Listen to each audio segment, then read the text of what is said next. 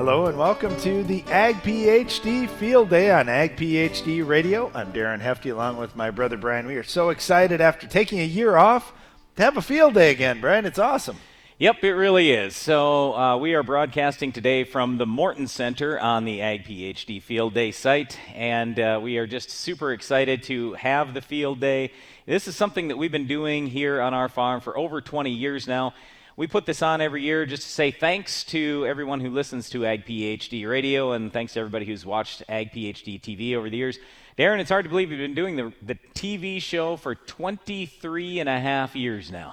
Yeah, it's amazing. I started when we were 5, and so it's pretty soon I'll hit my 30th birthday. That'll be something, but no, seriously, it's crazy how fast time goes. And one of the things that we learned early on from our dad was just to be lifelong learners. And that's been one of the most fun things for me, for farming for all these years already, that we just keep learning. Every year is a little bit different. We've got to adjust. We've got a bunch of new things coming in, new products, new equipment, all those types of things. And the Ag PhD Field Day is a great spot to showcase a lot of the new things that are going on out there. And for us, there's even some new things that it's the first time for us seeing them here too. So we're really excited about that. Yeah, I think there are 11 different companies with world premiere showcases here today at the field day. So it's really exciting for us that those companies wanted to launch their things at our field day. So during our radio show today, if you have any questions for us, for our audience here, just raise your hand and we'll come around to you with the microphone and answer your question. It's been kind of a challenging growing season. Just before the show, I was just explaining that we have not had a lot of rainfall. Brian was complaining as we've got these nice green crops outside the Morton Center about how dry we've been. And you may think, this is nothing. We've seen a lot worse than this, and we have too.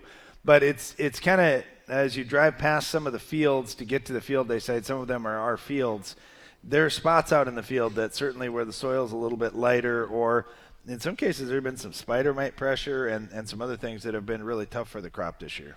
Well, the thing, too, is if you're from the southern United States, for example, and you have a lot more heat than we do, you go, what are you talking about? It's not that hot up here or anything.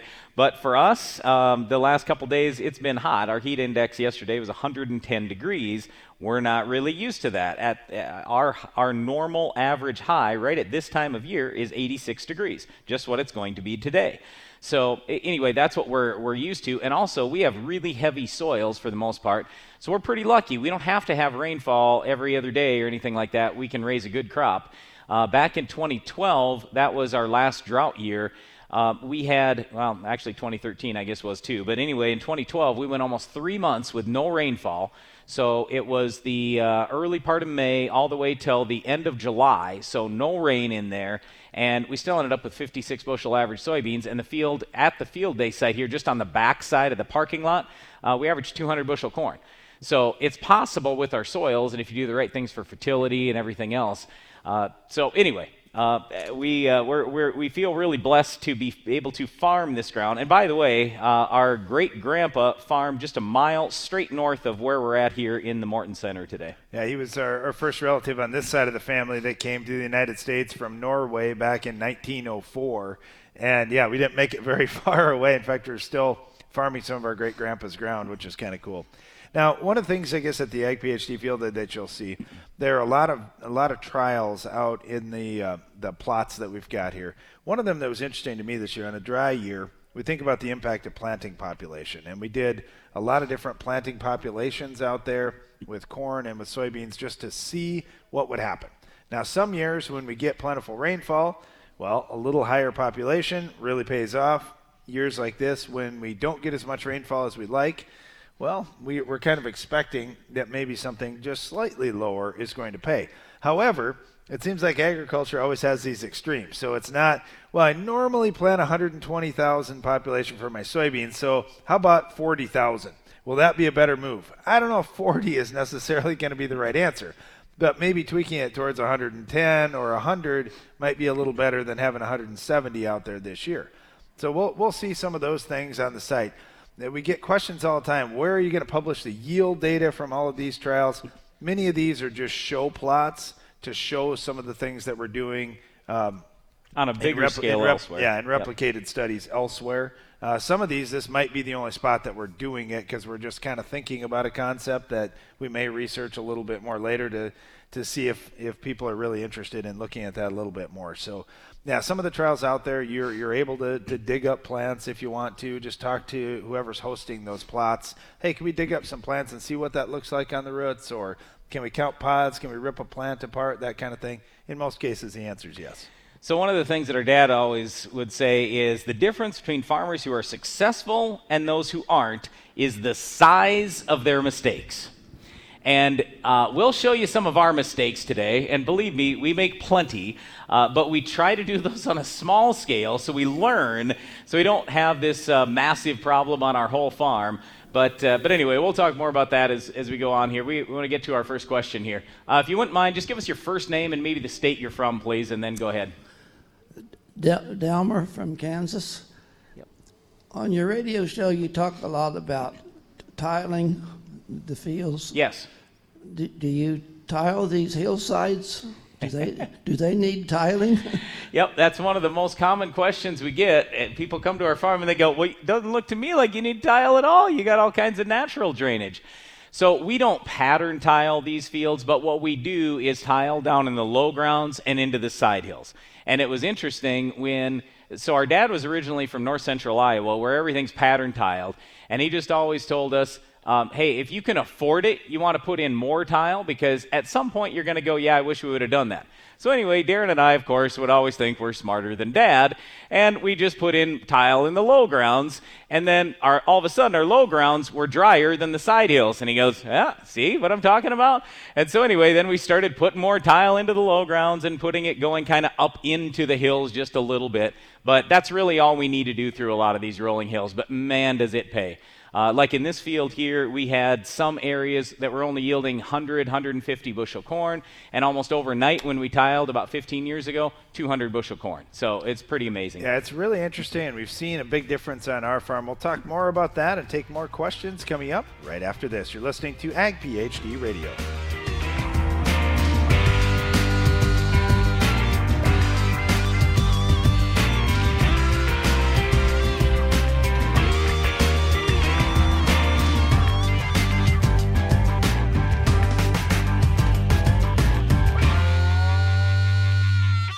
Do you need to replant soybeans due to cold temperatures, heavy rains, or another weather event? Weeds don't seem to care, and you have limited options for last-minute weed control. This is when you turn to Spitfire herbicide from New Farm. Unlike other Phenoxy herbicides, Spitfire can be applied up to 7 days before planting. Fields treated with the dual active power of Spitfire will benefit from weed control that will ease planting and help your beans establish a good stand. Spitfire from New Farm, here to help. Every week for more than 2 decades, Ag PhD TV has provided agronomic information to make your farm more productive and profitable. In each episode, we discuss a wide range of topics covering everything from crop fertility, promoting soil health, improving the environment, pest control, and more, all designed to help you push your farm to higher yield goals and more profitability. Be sure to catch us on Tuesdays and Saturdays on RFD TV. Check your local listings or visit agphd.com to learn more. Revitec fungicide from BASF has been specifically developed for the selective soybean grower who doesn't compromise. If you think good is good enough, if you're okay with just achieving rather than overachieving, if average is your goal, this is not the fungicide for you. Revitec fungicide, brand new chemistry, 3 no-excuse modes of action, 0 modes of compromise. Sounds like the fungicide for you. Revitec fungicide from BASF. That's smart. Always read and follow label directions. Ag PhD has one mission: to give you the knowledge you need to make your farm more successful. That's why every issue of the Ag PhD Insider magazine features crop fertility and pest management tips, insights into the world's highest yielding farmers, updates and results from our in-field research trials, as well as the latest agronomy information from Brian and Darren Hefty. We put it all in one place so you can make your farm more productive and profitable. Subscribe to the Ag PhD Insider at agphdinsider.com.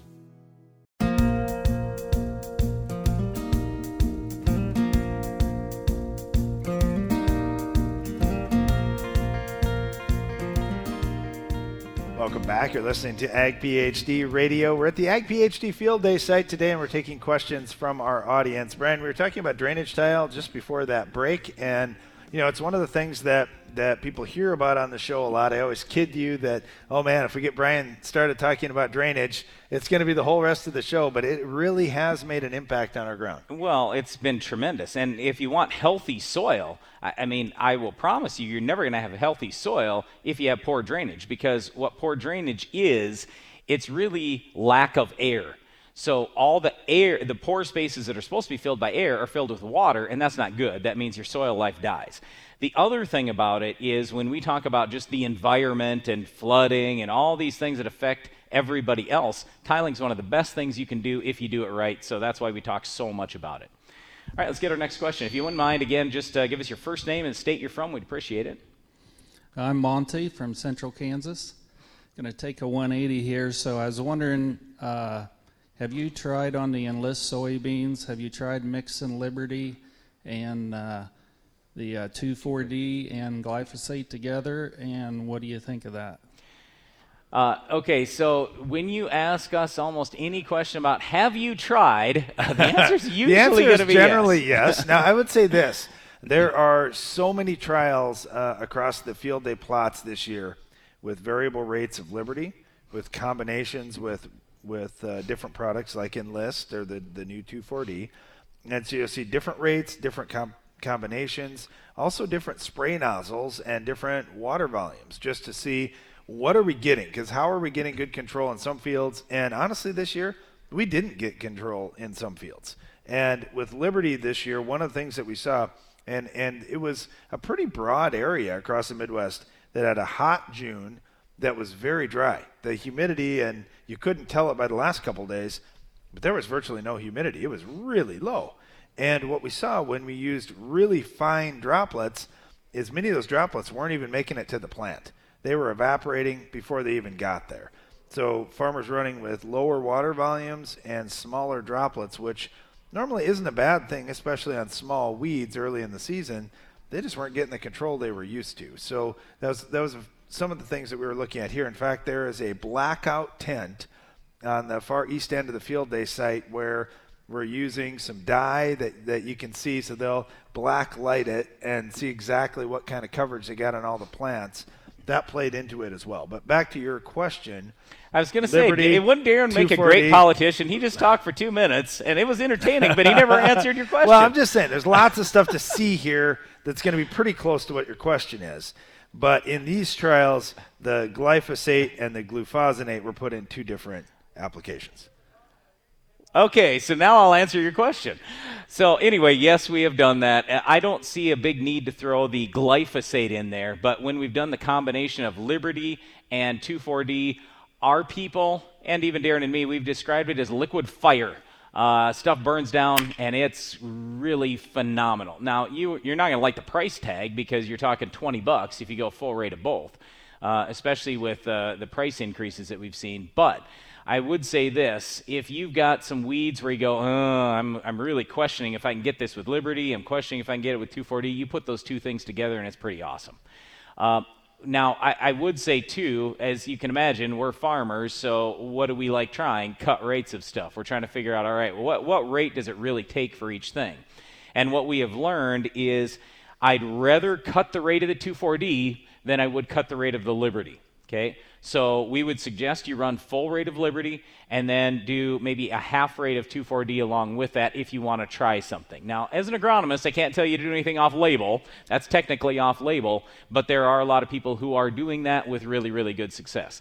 The other thing that I wanted to share with you, because we've talked to both BASF and Corteva, the makers of Liberty and the new Enlist One, and said, can you guys please label a higher rate? Because the higher rate doesn't hurt the crop at all, but we would like to bump up above that 43 ounces of Liberty sometimes, because occasionally, you know how it is, you get some bigger weeds and you got tougher conditions, and you're like, I'd just like to go a little higher rate. And especially with 2,4-D, here in South Dakota we have kochia, and I'm assuming you have some of that down in Kansas too, where you farm. Kochia is not very responsive to 1 quart of Enlist One. I thought you were going to say Kochia is not very responsive to herbicide, period. So, No. yes, you don't want to mess around with Kochia. No, you and need to that's kill it early. right. But that's one of the reasons why a lot of guys have tried to stay dicamba here in our state as opposed to going 2,4-D.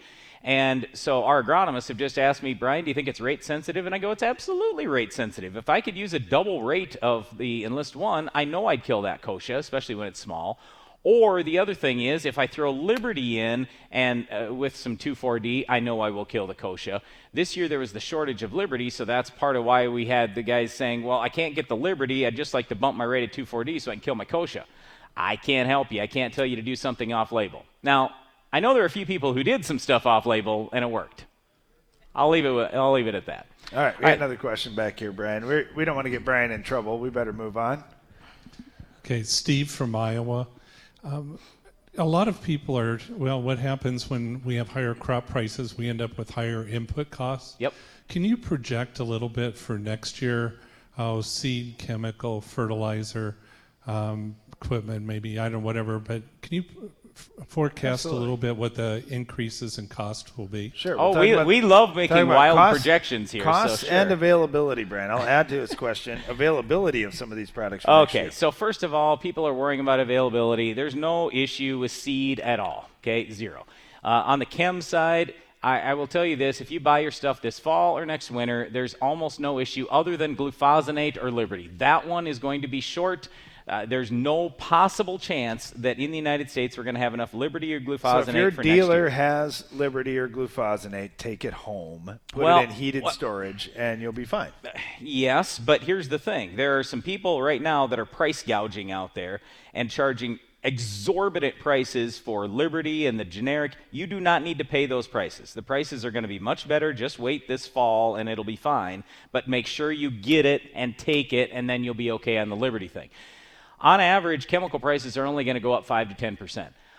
But there are a few things that are up a lot from last year, like Roundup, for example. Roundup was at its all-time lowest price ever in the 50 years that it's been out last September. So we were advising farmers, buy it and maybe even buy 5 years' worth.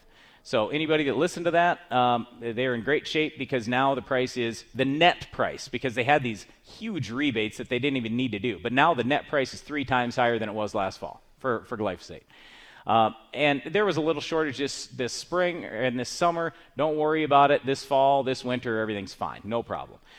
Seed is going to be up on corn seed. You're probably looking at an average of $15 a bag up. On soybean seed, it's only going to be up based on what the market's up. So if you tell me what the Chicago Board of Trade price is going to be next month when all the seed companies set their price, I'll tell you what the price of soybeans will be. At the moment, it looks like it's going to be up $3 to $4 a unit. On fertilizer, that's the one you're not going to like, because a lot of the stuff, unfortunately, is double the price that it was last fall. Well, and the challenge is some of the growers that we've talked to already this morning have said, I'm not even able to get a price on P&K in my area. And that's a little bit frustrating. So we do have some fertilizer suppliers here at the Field Day site. You can ask those specific questions with them, too. What are the prices? What's availability looking like? And if you don't have a price now, when will you have one? Now, you know the old saying, it's better to be lucky than good, right? Well, last fall, we had this enormously long fall here. It's probably the longest fall that we've ever had. And we had been wanting to build up a lot of our fields to a certain level for P and K and zinc and all these different nutrients. And last fall, we looked at it and we said, man, these fertilizer prices are low. And we've got a dry fall, the driest fall in the history of our state. And we thought, you know what? Let's just get after it. And so our guys are spreading fertilizer all fall, and thank goodness we did that. So last year, just to give you an idea, on our farm, we farmed 3,200 crop acres. We spent $300 an acre on fertilizer across the whole farm, the corn, soybeans, everything that we did. So that tells you how much of a build program we were on last year.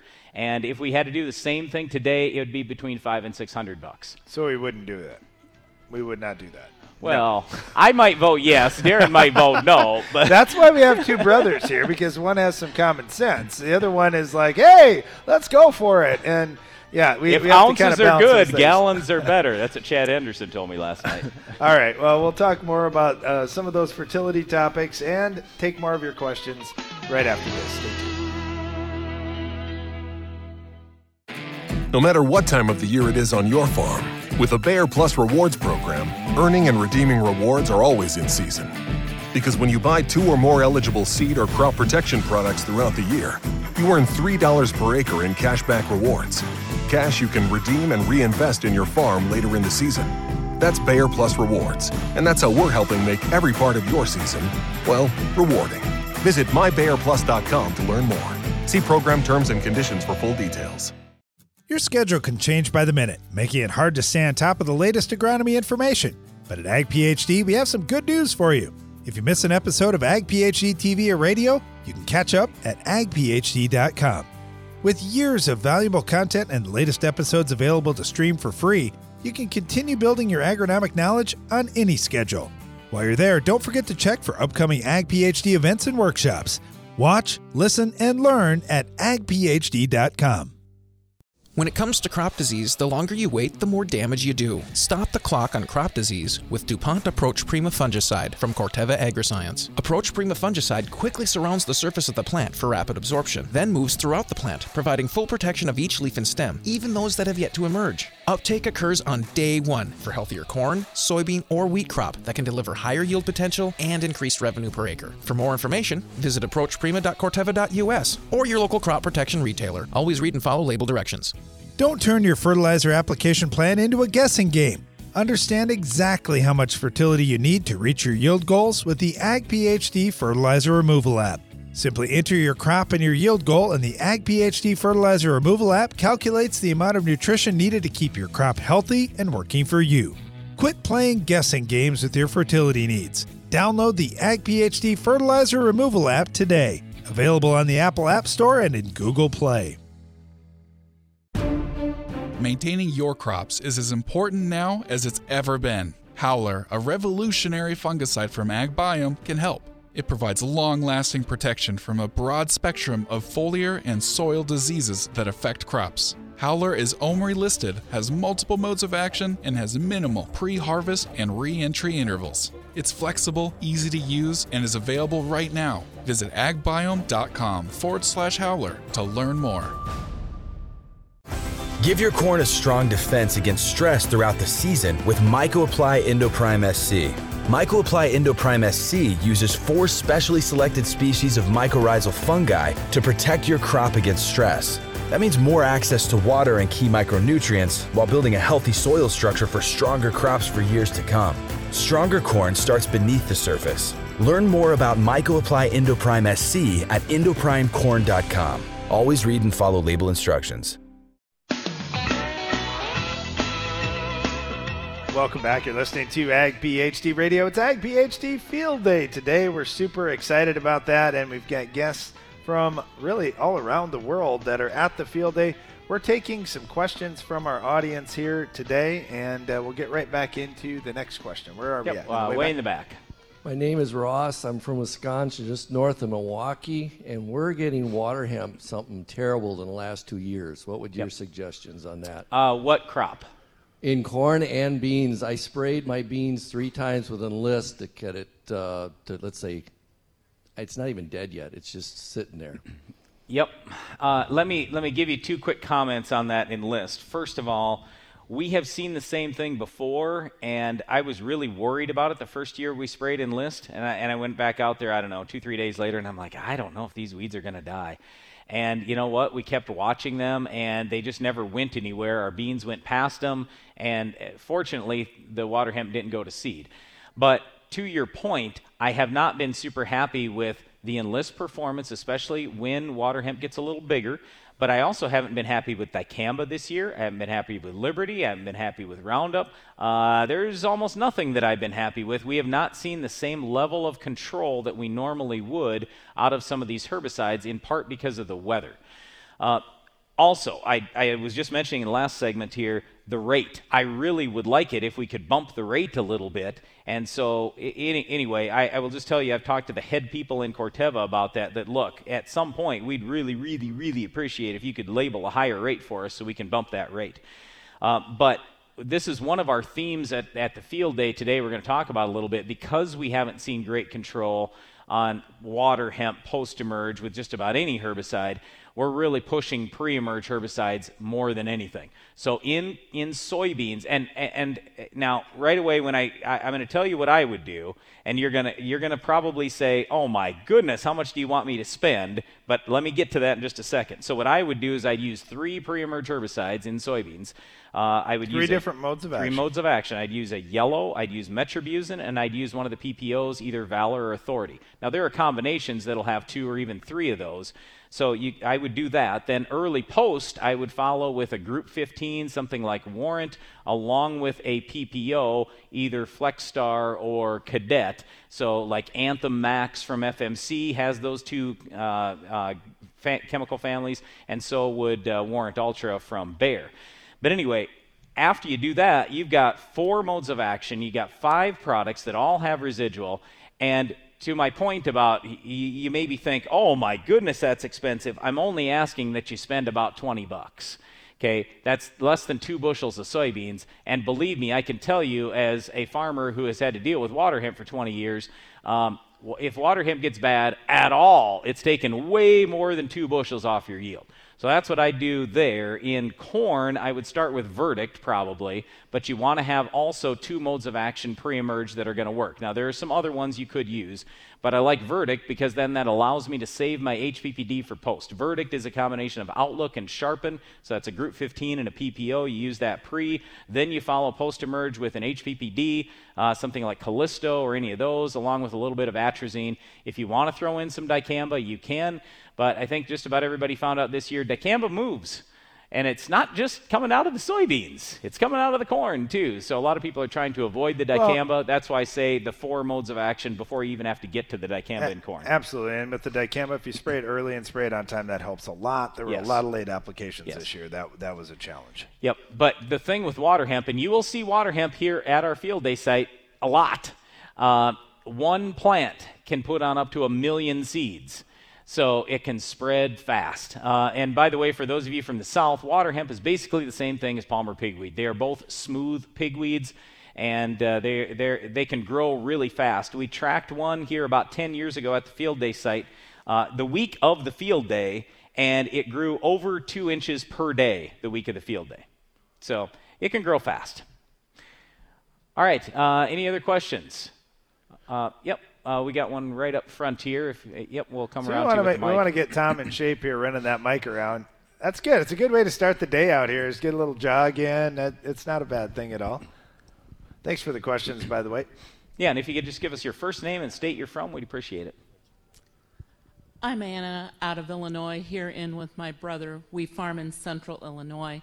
And my question, since we're on the theme of water with tiling, what are you seeing in the application of chemicals? Do we have a benefit to using RO water where we've cleaned out any of the extra minerals and things that would otherwise be there to interact with our fertility and weed control? Sure. Yeah, we get a lot of questions about water quality, especially when it comes to spray tank. And when we look at some of the solutions that we're using now are natural solutions with natural microbes, it makes a huge difference. There's no doubt about it. Like, for example, we're in the Morton Center today. We've got rural water here. What's rural water got in it? Chlorine. What's chlorine do to microbes? It kills them. So we know for sure when we're using any of the natural products, even when we think about soybean inoculant, some growers will say, well, I'm using this soybean inoculant. I'm using something else in my seed treatment. Well, what are you using for water? City water? No, don't use city water. You're going to kill that. So, yeah, we do have to do that. And on our farm, we're using a couple different products. One is called BioPrep. It costs just a few cents per acre, and BioPrep takes the chlorine and turns it into chloride, so you don't have any issues with killing bugs. And then the other thing we're doing is a product called Water Right, and Water Right just costs a few cents per acre, and that takes care of the hard water minerals like calcium and an iron, those types of things. Magnesium, copper. Yep. So that's been good. Reverse osmosis works very well. You can certainly do that if you've got that set up. The challenge is when you're spraying a lot of acres, and let's just say you're running Liberty and you're spraying 20 gallons of water and you're trying to get over hundreds of acres in a day.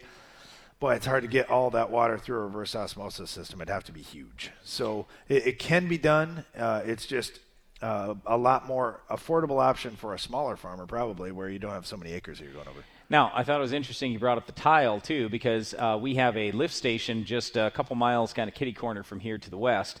And because we can get so much water out of there so fast, our guys will use that as spray water sometimes, and that's perfectly fine, too. That's been filtered by the soil, and so by the time it gets down 3 feet in the ground and then we pump it out, it's actually very, very clean. We find that drinking water quality, and we actually have real good performance out of that.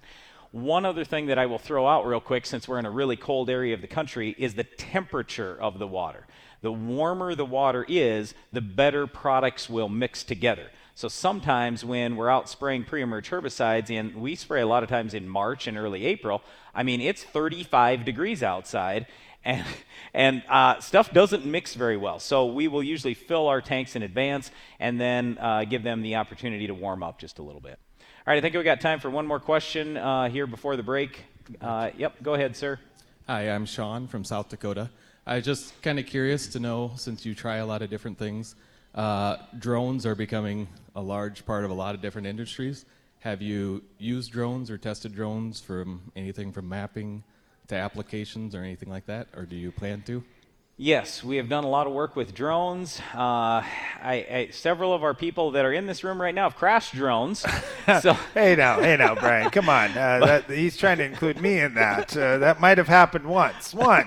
That's all, just once. And that was the only time we ever let him run the drone. Hey now. Okay, so you might actually see a few drones up in the air today, and yeah, there are drones for ag use, for spraying that you're going to see at the field day. We haven't done actual application with a drone yet. That's something that I'm interested in, and this is going on around the world too. I'm trying to think of, it was Brazil. I was talking to an agronomist a couple years ago even, and they were just starting to experiment with it. In Brazil and the actual application. But you think about how many drones you'd have to have for application. Well, and here's the thing, though, Brian. You're going to see autonomous vehicles here today, too. You're going to see things running in the field with no driver in them. And people are scared about that. They're nervous about that. Obviously, it's done in a controlled environment right now, but it's something that's coming in agriculture. And when we think about drones, maybe we've got the same opportunity there where we've got drones that are going to do application. They can just keep going and going and going. Yeah, but for a lot of the mapping, we can get that done with satellites, and then it can be everywhere and super fast. So what we're using drones for, and a lot of our agronomists are using the drones just for field scouting and looking at patterns and things like that, together with farmers, because, boy, you can see the pattern from overhead. That's pretty awesome, and it tells you right away what's happened. So that's the biggest thing we've seen so far. Well, we've got a lot to talk about here at the Ag PhD Field Day. We'll be right back after this. In an uncertain market, you need to maximize the quality and profitability of your stored grains by controlling profit-robbing insects. A tank mix of Dicon IGR and Sentinel EC insecticide, or Dicon IGR Plus, offers the long-term control of an insect growth regulator and the knockdown power of a broad-spectrum insecticide. Keep your grain clean with grain protectants from Central Life Sciences. To learn more, contact your local dealer or visit bugfreegrains.com. Ag PhD has one mission: to give you the knowledge you need to make your farm more successful. That's why every issue of the Ag PhD Insider magazine features crop fertility and pest management tips, insights into the world's highest yielding farmers, updates and results from our in-field research trials, as well as the latest agronomy information from Brian and Darren Hefty. We put it all in one place so you can make your farm more productive and profitable. Subscribe to the Ag PhD Insider at agphdinsider.com. Morton Buildings knows that great buildings need great people, and we want you to be the newest member of our team. Morton is expanding its construction crew, and we're seeking new and experienced candidates to fill our crew member positions. Morton provides great pay and training, so be a part of the next generation to build Morton.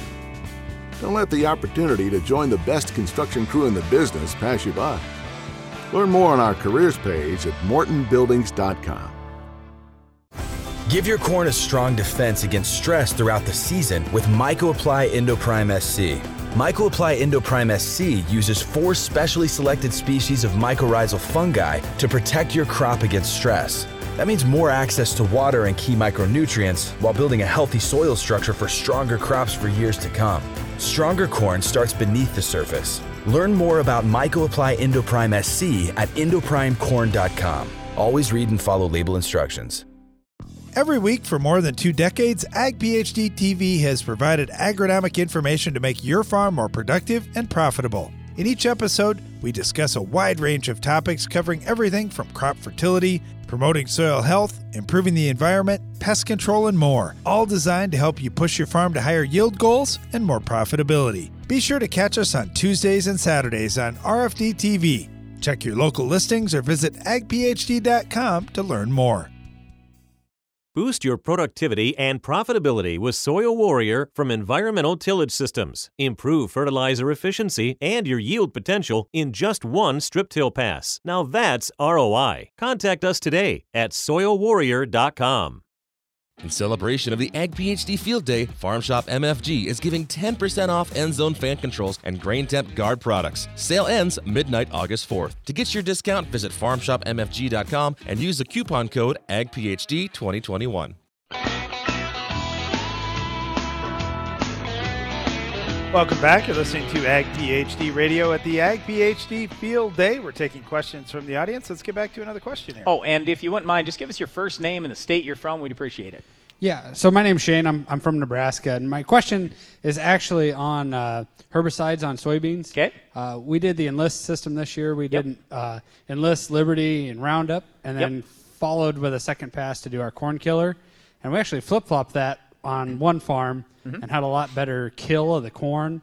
And then still good control of the broadleafs. Have you guys seen that? And then on the Enlist, Liberty, and Roundup side, is it worthwhile to put Roundup in the tank with the Liberty too?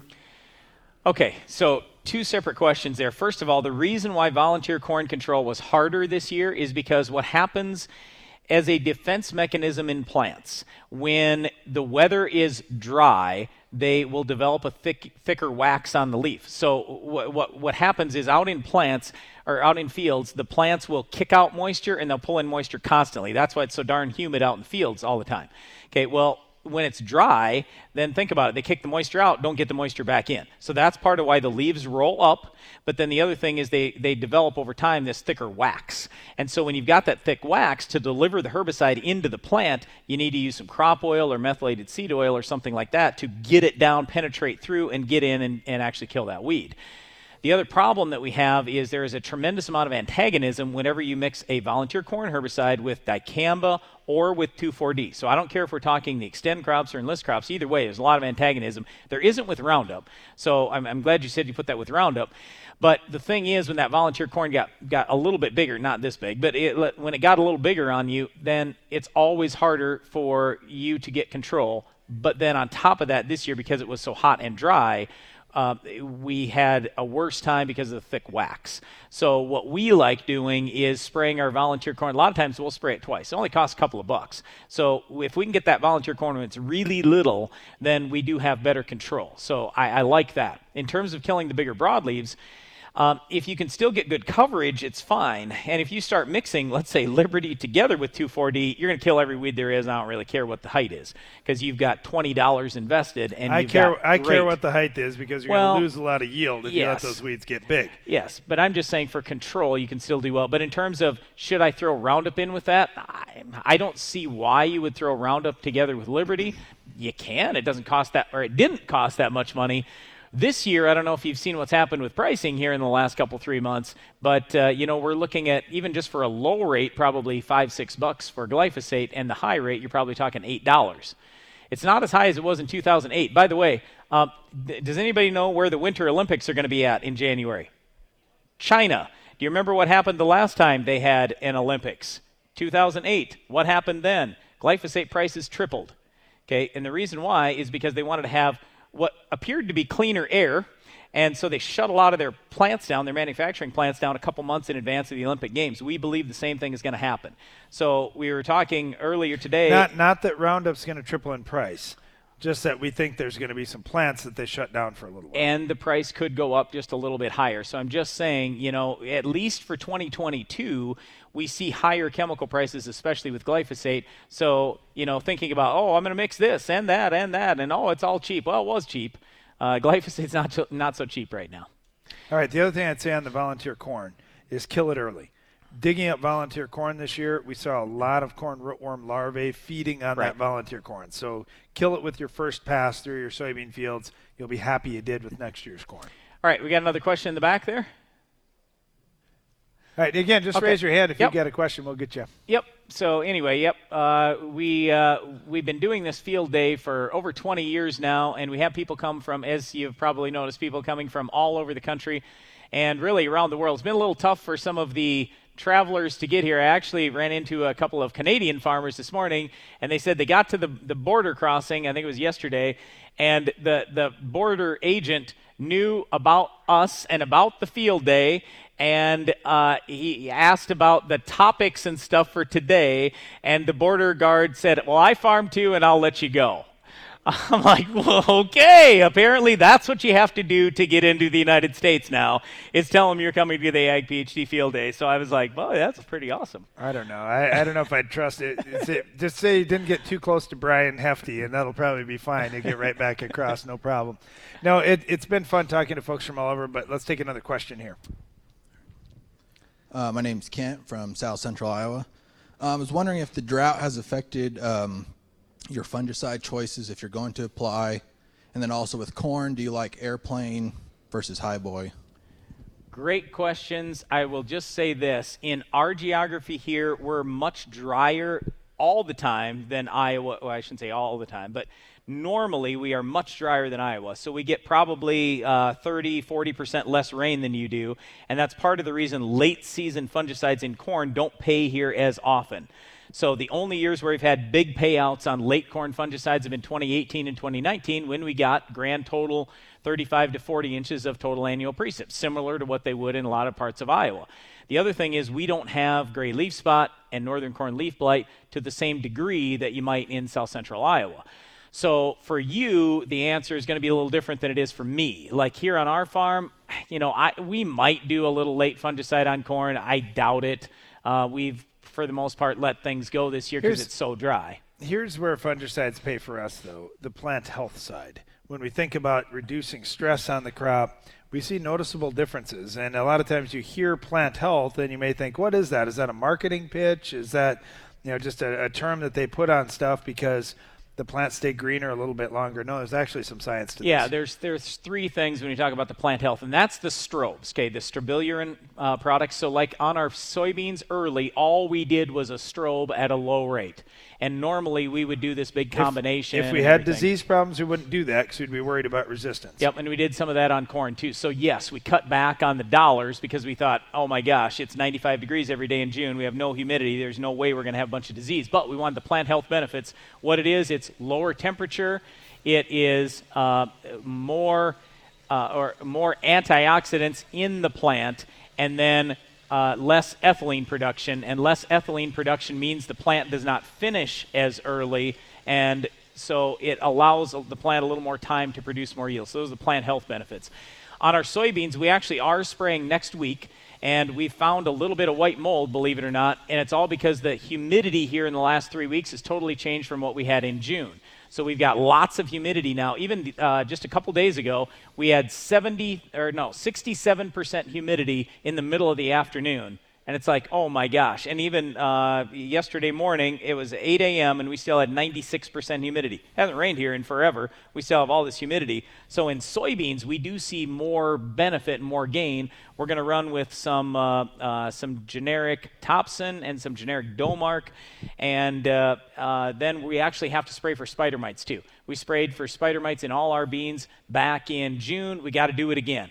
And we've never in the history of our farm had to spray for spider mites twice, but that's the change in what we've got this year for weather. So yeah, we're looking at a few different things this year, definitely different insecticide because we need mite control, and then fungicides, we've changed things up just a little bit because of the diseases that we are not worried about, and we want a little more plant health. Yeah, and back looking at 2012, the differences we saw where we treated crop with fungicide were really good, even in a dry year like that. So we did see that stress reduction. And that's the thing. I mean, there's some good things about growing older, and there's some things that aren't as much fun. But one of the good things is if you keep track of those years of, hey, what did I do and what was the response, then when you run into those conditions again, you say, oh, you know what? This reminds me a lot of what we saw back in 2012. We had a lot of heat. We didn't have a lot of disease pressure, but we used a fungicide there, and where we did, it really helped our soybeans out. Thanks for the question. So as I was about to walk up on stage, so right before this, Rob Sharkey had his Shark Farmer radio show, and the guy goes, "That's going to be a tough act to follow." I'm like, "Hey, we're not the jokesters up here, but we'll answer your agronomy questions for you all day long." So anyway, I mean, I can give Darren a hard time if you'd like to see me harass him for a while. We didn't finish answering the question though. Between airplane, ground rig, helicopter, we've used a helicopter. We've got a local applicator with a helicopter. They can all work. I do like what's going on with the effort by the corn breeders to have shorter corn. Then we can get those high clearance sprayers through even better and later in the season. I think that's important. Yeah, a lot of it just comes down to cost. We like to apply things ourselves because we have less cost into it. But yeah, when it does get late, then we just have to bring in a plane or a helicopter, and we've actually had pretty good luck pushing the stuff down into the crop canopy. Coverage is key. And we can talk about that a little bit more as Ag PhD Radio continues. Stay tuned.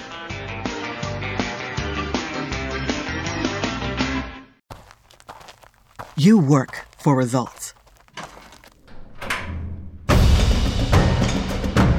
That's why the Enlist weed control system gives you flexible tank mixing, near zero volatility, a wide application window, and proven weed control.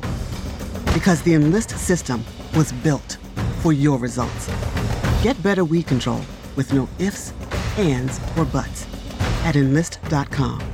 Enlist.com. Don't turn your fertilizer application plan into a guessing game. Understand exactly how much fertility you need to reach your yield goals with the Ag PhD Fertilizer Removal app. Simply enter your crop and your yield goal, and the Ag PhD Fertilizer Removal app calculates the amount of nutrition needed to keep your crop healthy and working for you. Quit playing guessing games with your fertility needs. Download the Ag PhD Fertilizer Removal app today. Available on the Apple App Store and in Google Play. You can count on AgroLiquid for precision crop nutrition. When you don't get all your potash down in the fall, when weather or market prices change your management strategy, or when you want to balance your fertilizer program with micronutrients, AgroLiquid is ready with the products and application flexibility you want for in-season crop nutrition and the research-proven results you need. AgroLiquid. Apply less. Expect more. Find a retailer at agroliquid.com. If you've ever wondered how the Farmall got its name, here's an abbreviated list of the jobs the Case IH Farmall can do. Baling, cutting hay, feeding, hauling, loading, pulling, raking, cleaning barn, mixing feed, fertilizing, mowing, chopping, seeding, clearing, irrigating, furrowing, cultivating, hitching, digging, emergency tow, harrowing, hoisting, leading parades, excavating, grading. Let's make it simple. This tractor does it all. So no matter what you're doing, Can Do comes in red. Farmall. Learn more at caseih.com/farmall. Your schedule can change by the minute, making it hard to stay on top of the latest agronomy information. But at Ag PhD, we have some good news for you. If you miss an episode of Ag PhD TV or radio, you can catch up at agphd.com. With years of valuable content and the latest episodes available to stream for free, you can continue building your agronomic knowledge on any schedule. While you're there, don't forget to check for upcoming Ag PhD events and workshops.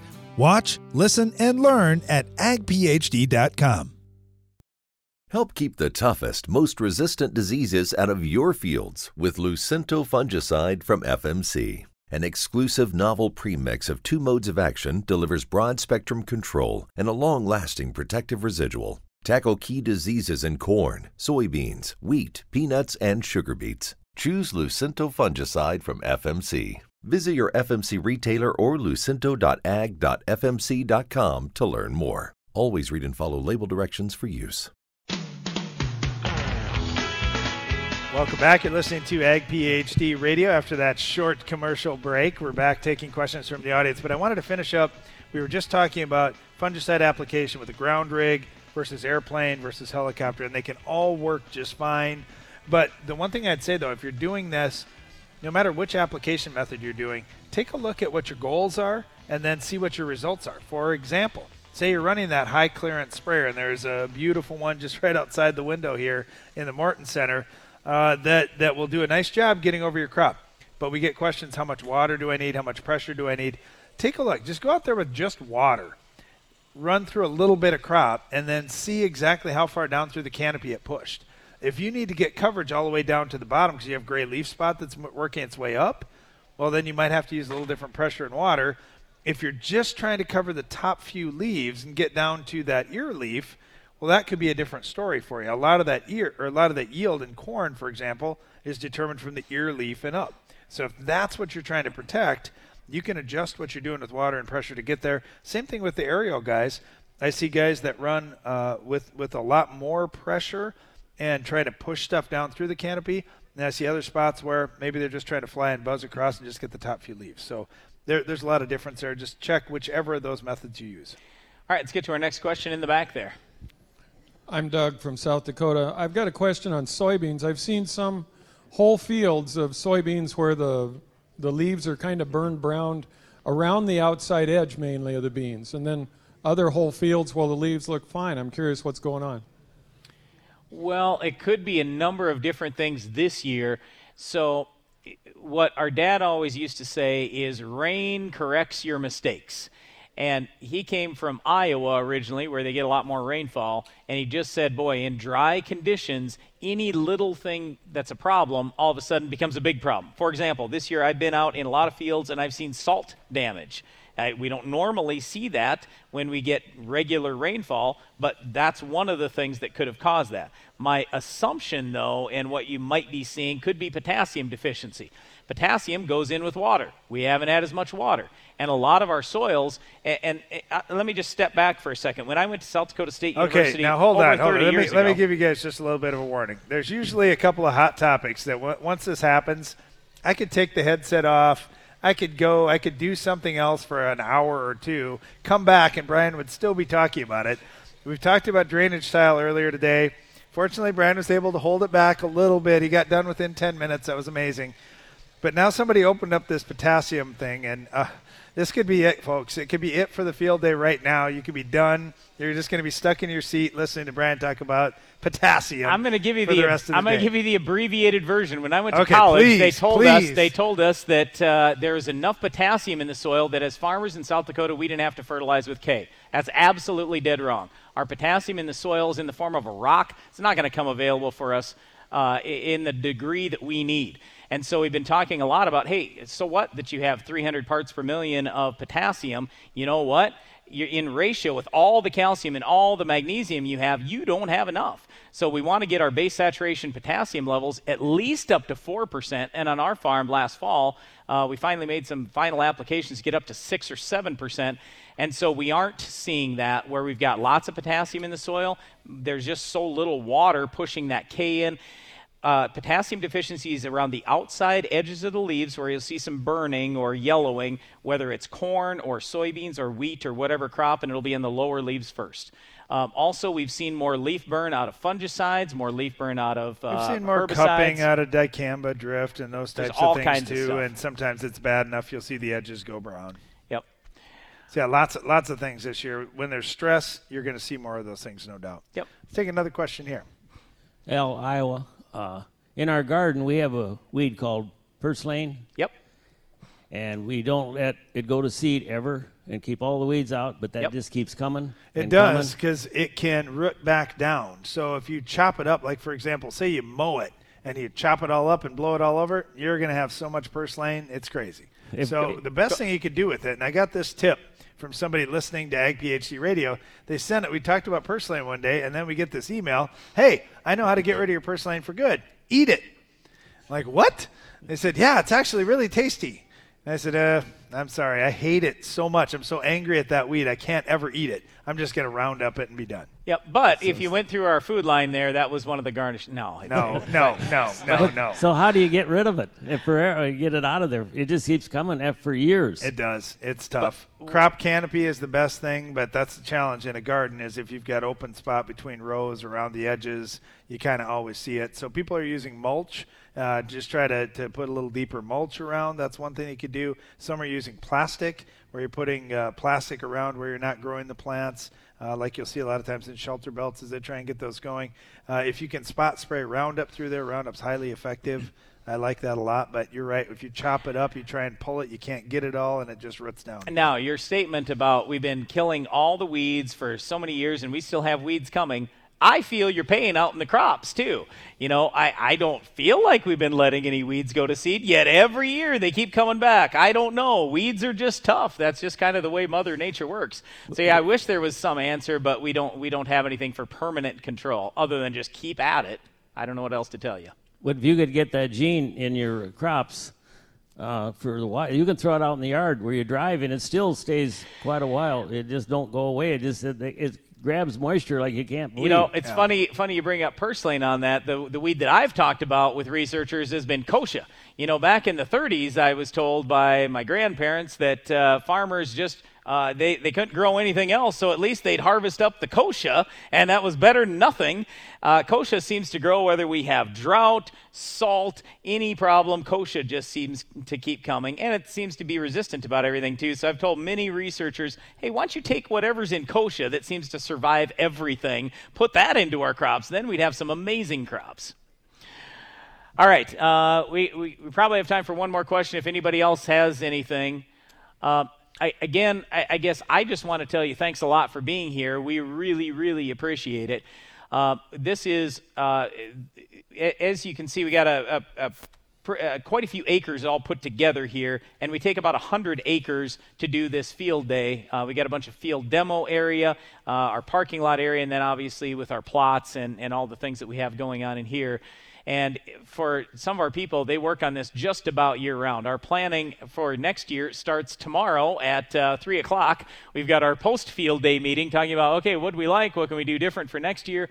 We're trying to give you the best experience possible when you come, and for many of you, you've come a long ways.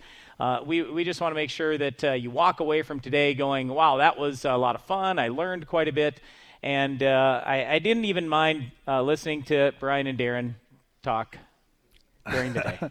Yeah, unfortunately somebody got him started about drainage and about potassium again. But you know, things like that happen. The other thing that's fun for us is we get to meet so many people. We get to meet so many experts and talk to them. We like to bring a lot of those people here to the field day so you have great people to talk to. I mean, we got Patrick with RFD TV over here. We have so many people that watch us on RFD. We're really happy to have Patrick here. He's the founder of RFD TV. Our banker Gary's here, and Brian says we got 100 acres of between the parking lot and the plots and everything that we got here. Gary's probably wondering, can we trim that down a little? Do you need quite so much parking? You know, can you get a little better return on your money if we didn't have so much parking space out there? But it is, in all seriousness, it's really fun. And we want to say thank you to everybody that's here. And thank you so much to our staff. Clearly, this is a lot more work than Brian and I could ever do. And you see just how many people it takes to have the radio show going and everything here. But to keep everything going out at this field day site, lots of great people. We're really blessed. Yeah, it's really been fun doing a lot of the research things that we get to do and having the opportunity to talk to farmers from all over the country and all over the world. So we get questions all the time about, hey, have you tried this? Have you thought about that? And you never know when some of those good ideas come. And so anyway, we really do appreciate having you here. And it's been a lot of fun, too, with all these big companies, because a lot of times when we're talking and working with these companies on their new products and their new things, we'll say, well, have you thought about this or that? And so fortunately, we get to have a little bit of impact with some of the big companies that are out there. Now, granted, whenever I meet with any of those big companies, I'm always saying, your price is too high. Cut your price down. So that's usually when I get to talk to the big companies. I'm trying to get them to be realistic on price. But by the same token, crop prices are pretty good right now, and going into this next year, input costs are going to go up just a little bit. It's not going to be terrible other than fertilizers quite a bit, but we just have to keep trying to figure out how to get smarter on raising good crops, being efficient with our dollars, and that's really kind of the theme for just about everything we do. Oh, and by the way, at the same time, we want to leave the land in just as good a shape or preferably better shape for the next generation. Because, our great-grandpa farmed just a mile north here. And, you just never know. All of a sudden, it's the next generation, the next one. We want to make sure we're doing everything we can so this thing is sustainable for the long term. Well, thank you so much for coming to the Ag PhD Field Day. We really appreciate it. Thanks to everyone who's listening at home. We really appreciate you as well. Tune in again each weekday for more Ag PhD Radio.